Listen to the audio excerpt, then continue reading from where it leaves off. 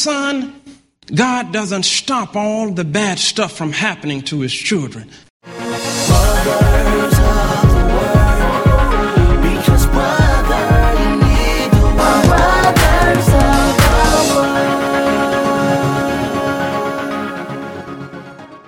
Welcome to Brothers of the Word, because, brother, you need the Word. And I am filling in for C. Elijah today. And I went through an issue with my wife and kids this past week that was actually the roughest issue we faced as a family together. And it gave both Stephanie and I headaches and stomach aches and kept us up at night just from the stress of it. Many of you don't think pastors go through anything, but we go through as well. And see, Elijah, he called me 2 evenings ago and wasn't aware about what was going on, and he asked if I could fill in for him today. And he didn't know that I was sitting there with my head hurting and my stomach hurting and eyes red from lack of sleep. And not only that, but I had congestion in my throat and headache, and on top of all that, I didn't have a message ready. So I hesitated on him and thought about it for a minute, but I told him that I would do it because I realized that these were all excuses, and none of them were valid reasons that I couldn't deliver the Word of God. 2 Timothy 4:2 says, to preach the Word both in season and out of season. And I don't know exactly what the author meant by out of season, but I do know that he wasn't talking about a convenient time. I do know that it wasn't a time when you feel your best and everything is hunky-dory. I know it's not a time when people that you're even preaching to want to hear some preaching. I know it's not a time when your money is right and when your health is right. So I don't know exactly what he meant by out of season, but I know it wasn't the best of times. So that word rose up in me. The son, preach my word, both in season and out of season. And this is one of those out of season times. And I'm here as his preacher unto you. And there are times that are just out of season that you'll go through in life. And the weather is not as sunny as it is normally. The fruit doesn't taste as sweet, not tasting in season. Yesterday, as I sat in my computer to do some work on it, even before I began to study for this message on what to preach on, God dropped in my spirit to preach about times like these, because surely other people will go through even more than you're going through now. So I speak to you today from the subject of when the road gets rough. Turn to your neighbor and say, when the road gets rough. Turn to the other side and say, when the road gets rough.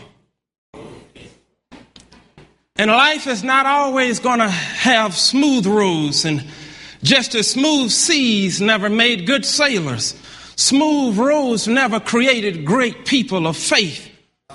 And I want to give you 7 keys that has helped my family through these rough times, so that there will be a guide for you during your tough periods. And every person under the sound of my voice, if you're not in a rough time right now, just keep on living. And I can guarantee you before the end of these old days that rough times and rough roads will come at some point. I'm going to move fast here to get it in time. Key number 1.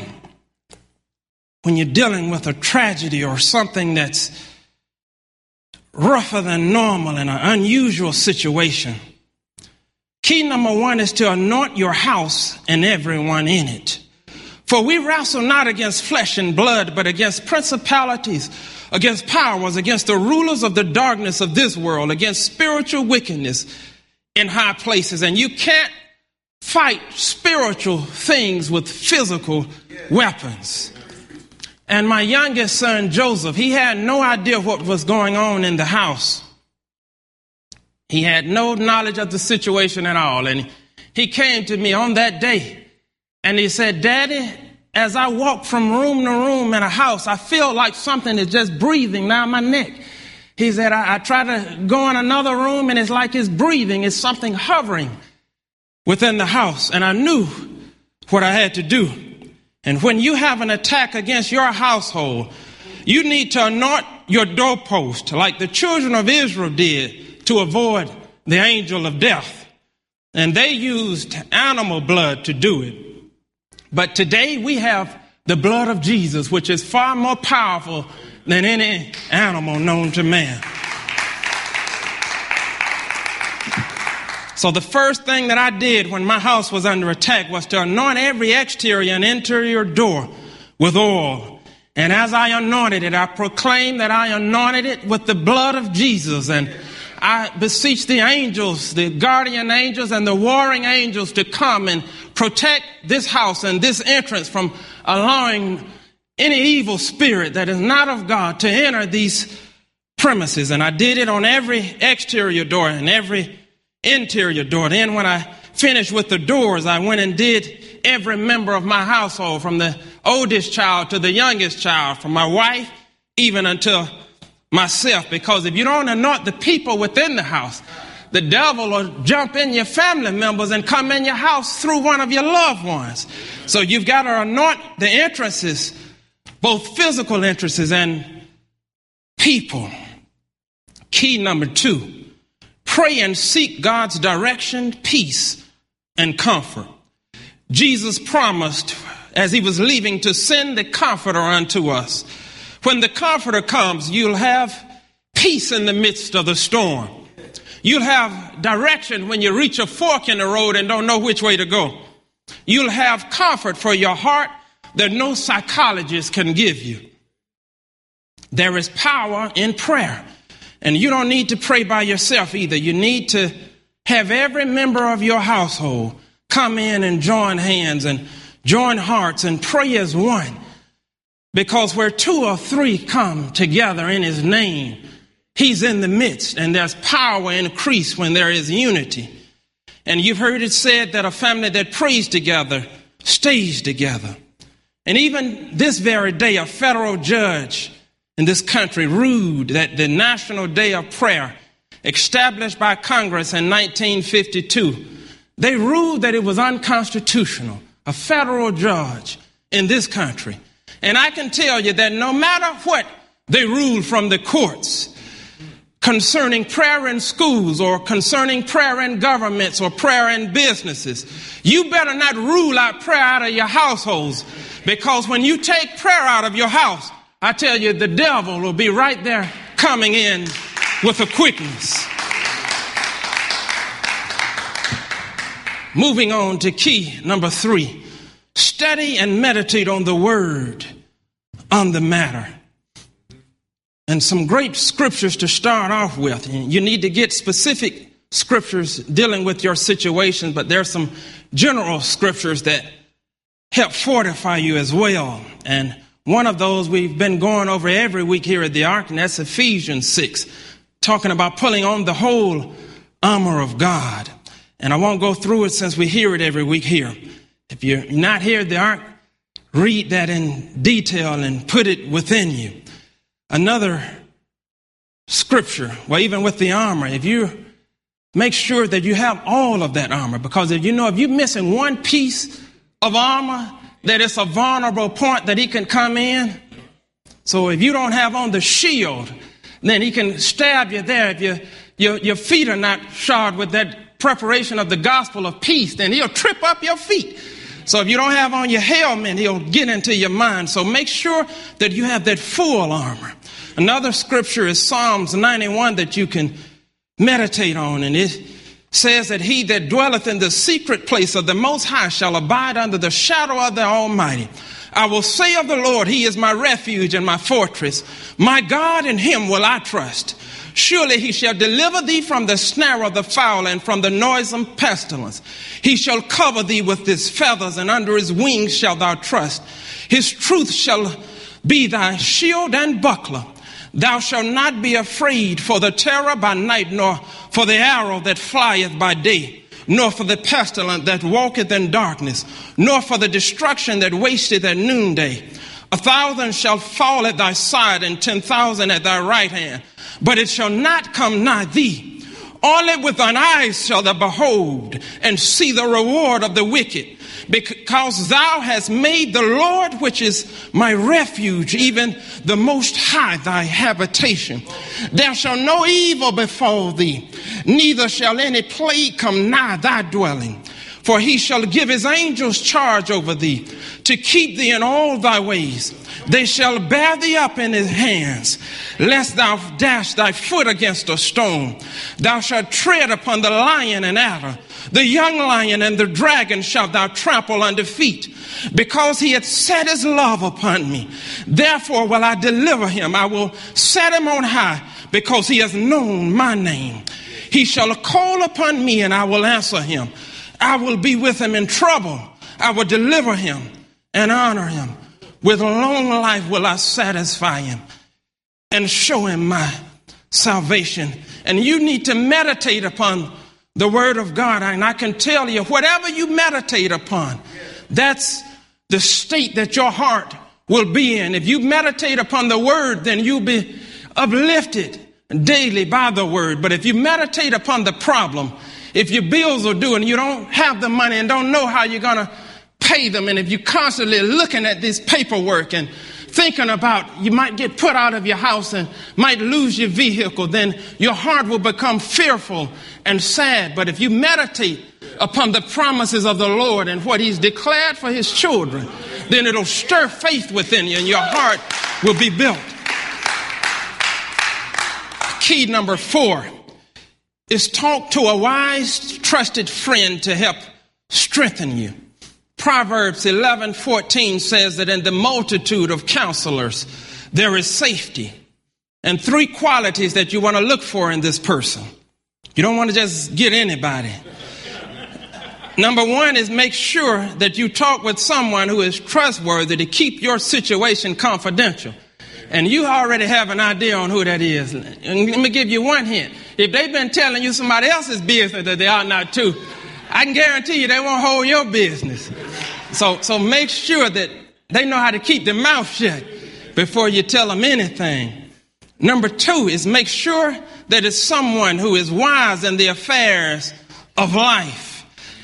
And if you look at them and their life is all in a chaos and they make unwise decisions, how in the world you expect them to give you wise counsel when they hadn't been wise? If you got somebody's credit all jacked up and you're going to them asking, I need to make some extra money. How you recommend I do that? You've got to have somebody who is wise in the affairs of life. The 3rd criteria you need to make sure they have is they need to know how to pray. And their prayers can uplift you and strengthen you even when you get weak. And even this week, Pastor was that one, and he didn't have all of the details, but he knew I was going through some things. And because we're so close, it was troubling his spirit. And he sent me an email and said, I was praying for you early this morning, and before 6 o'clock, early in the morning. And he said that he asked God that if he could even just bear some of my load, to just put it on him. And he knew I had a headache and a stomach ache, and he said he doesn't get headaches. He said within 10 seconds of praying that prayer, his head started hurting. And my headache was gone that morning. So I thank Pastor for taking some of my load on his own self. So it helps you to have a friend in need. And I even had the revelation right before I came tonight that even Jesus, the only begotten Son of God, even he had to have Simon of Cyrene to help him carry the cross to Calvary. Now, if Jesus, with all power, if he had to have some help carrying that cross to Calvary, what do you think about us when you try to carry this load all by yourself and bottled up with it? And if Jesus had to have somebody to help with the load physically on earth, then we need others as well. No man is an island unto himself. Key number 5 is nail it to the cross. Philippians 3:13 says, "Brethren, I count not myself to have apprehended, but this one thing I do, forgetting those things which are behind and reaching forth unto those things which are before." And you can nail it to the cross, visualizing yourself doing it in your mind and spirit, or you can actually just take some wood and make a simple cross. And you write down the issue that's plaguing you, the tribulation that you're going through, and you fold that piece of paper up and pray over it. And take a nail and actually physically nail it to a cross. And once you nail it to a cross, you leave it there. Don't pick it back up. And I know many of our people are visual, so I even wore a jacket with a cross on it so you can visualize what I'm saying about nailing it to the cross. So I tell you, he bore our sicknesses and all of our sins on the cross. We don't have to carry it all ourselves. He's already paid the price. But you've got to leave it there, and you can't take it upon yourself. Key number 6 is press on. Philippians 3:14 says, "I press toward the mark for the prize of the high calling of God in Christ Jesus."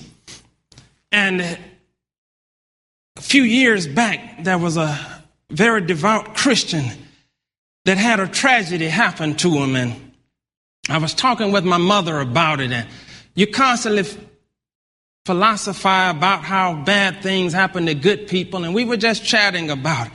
And I said, this person, they really pray a lot, and they're really close with God. And it's amazing how this really just happened. And my mother made a statement that I've never forgotten. And while I was trying to get understanding out of the situation, and she said, "Son, God doesn't stop all the bad stuff from happening to his children, but he does give you the strength to endure it all." And I'll never forget it all the days of my life. So he might not take away everything that may happen to you. You'll go through some things still. You'll go through some trials and tribulations. You'll go through some things you may not understand. You'll go through some things even other people will look at and judge you about and say, "I wonder what caused this." You'll go through some things that'll have people talking about you. But I tell you, he won't take all of these things from you. He didn't take it even from his only begotten son. Jesus went through everything that we have to go through. Men talked about him. They spit on him. They put a crown of thorns upon him. They did all manner of evil against him, called him all manner of names. But I tell you, he gave him the grace and the strength to go through, to press on without sin, without failing faith. So he'll give you the strength to go on. And you can never stay where you are in life. You will eventually either go up or down. And if you get hurt and do nothing and say, "I'm just going to stay right here, I'm hurt," you can't really stay right there.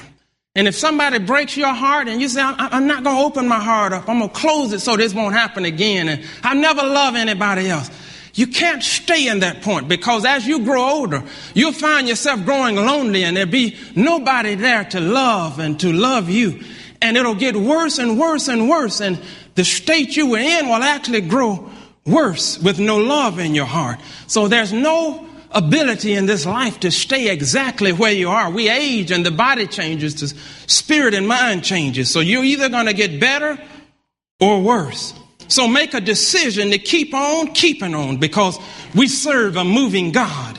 The children of Israel were led by a pillar of cloud by day and a pillar of fire by night. And if you stay still, you will get left by the move of God. And in order to get out of the wilderness, you must move with the cloud and the fire and press on towards the promised land. If you stay where you are, even if the cloud is right there and the cloud moves and you don't move, you'll stay right there in the wilderness and wonder why the light went out and wonder why you can no longer feel God with you. It's because you're not moving with him. So you've got to move with God and stay close to the pulse of God. And trials will come, and when they come, they will either push you closer to God, or they'll push you closer or further from God, rather. One of the two. And you have to decide how you're going to let a situation do you. Some people, when things come, they get mad at God and they get mad at others and hold hate in their heart, and it pushes them further away from God, and it allows the enemy to come in and to plant seeds of evil within your heart, and God can't speak to you and can't do the mission he's called you for because this thing has pushed you further from him. Or you can hang on closer to him and say that, even as Job said, you can say when these things come upon you, you can say, no matter what you sin, devil, as for me and my house, we're going to serve the Lord. No matter what you're sin, the more you come against me, the closer I'm going to get to my God. The more I'm going to stay on my knees. The more I'm going to stay in my word. Devil, you can't have this house. You can't have this vessel. You can't have these children. You can't have this wife.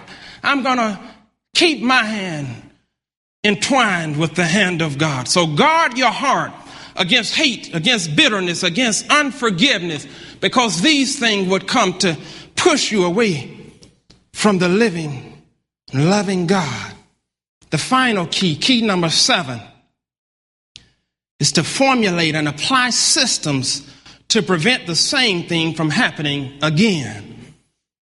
And this is a lot of steps within this. There are different things that are components of this. There are some practical things and some spiritual things. You need to do everything you can in the natural and everything you can in the spiritual. You need to read books on the subject and indoctrinate yourself with the wisdom of the world and the knowledge of the world. You can take seminars on the subject, so no matter what area your thing is in, you can get counseling from those that have years of experience with it and have great results dealing with the same type of situations. You can seek experts in the field. The other thing that you have to do as part of this is close spiritual doors. And once you cast out an evil spirit out of your house or out of a person, they'll go out and seek 7 others like it, and they'll come and find the house swept clean. And the second state will be worse than the first if you don't close those spiritual doors. So make sure that you close those doors, and you do that 2 ways. One is by making sure you have on that full armor we talked about in Ephesians. And the second way is make sure that there's not sin in your life in any area, because sin, you all seen those little door stoppers you put on the door. That's what sin does. No matter how hard you try to close the door, that little door, sin will put that little rubber door stopper under the door to allow a crack in the door. And that's all Satan needs. If he can just get his big toe in the door, then he can stick his fingers in and pry that door open. So be careful. Just analyze your life and the habits and the lifestyle of your life to make sure that there's no sin in the camp that Satan can come in through. And you have to equip yourself each day with the whole armor of God. The next thing is to set up parameters in the natural where you won't be in the same situation for the same thing to happen again. And you've heard the famous saying that fool me once, shame on you. Fool me twice, shame on me. And without doing something after you get delivered, you'll be fooled not just twice, but you'll be fooled 3, 4, 5, and unlimited times if you don't do something different. If you don't take action. So make sure that you keep on the whole armor of God. Those 7 points, again, in summary, are key number 1, anoint your house and everyone in it. Key number 2, pray and seek God's direction, peace, and comfort. Key number 3, study and meditate on the word on the matter. Key number 4, talk to a wise, trusted friend to help strengthen you. Key number 5 is nail it to the cross. Key number 6 is to press on. And key number 7 is to formulate and apply systems to prevent the same thing from happening again. Well, that's all our time. I hope that something in this message has blessed you. And if you don't need it now, make sure that you get this message and store it, because there will come a time when the road won't be as smooth as it is right now. And you can go to airjesus.com, put in message 8222 and send this message to a friend or listen to it in its entirety again. I thank you for joining us today at Brothers of the Word, because, brother, you need the Word.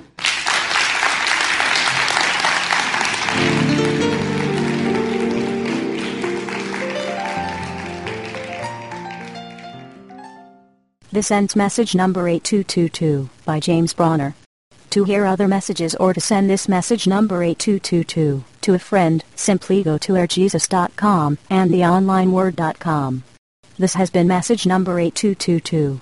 When the road gets rough, listen to airjesus.com and theonlineword.com often, and keep your spirit charged up.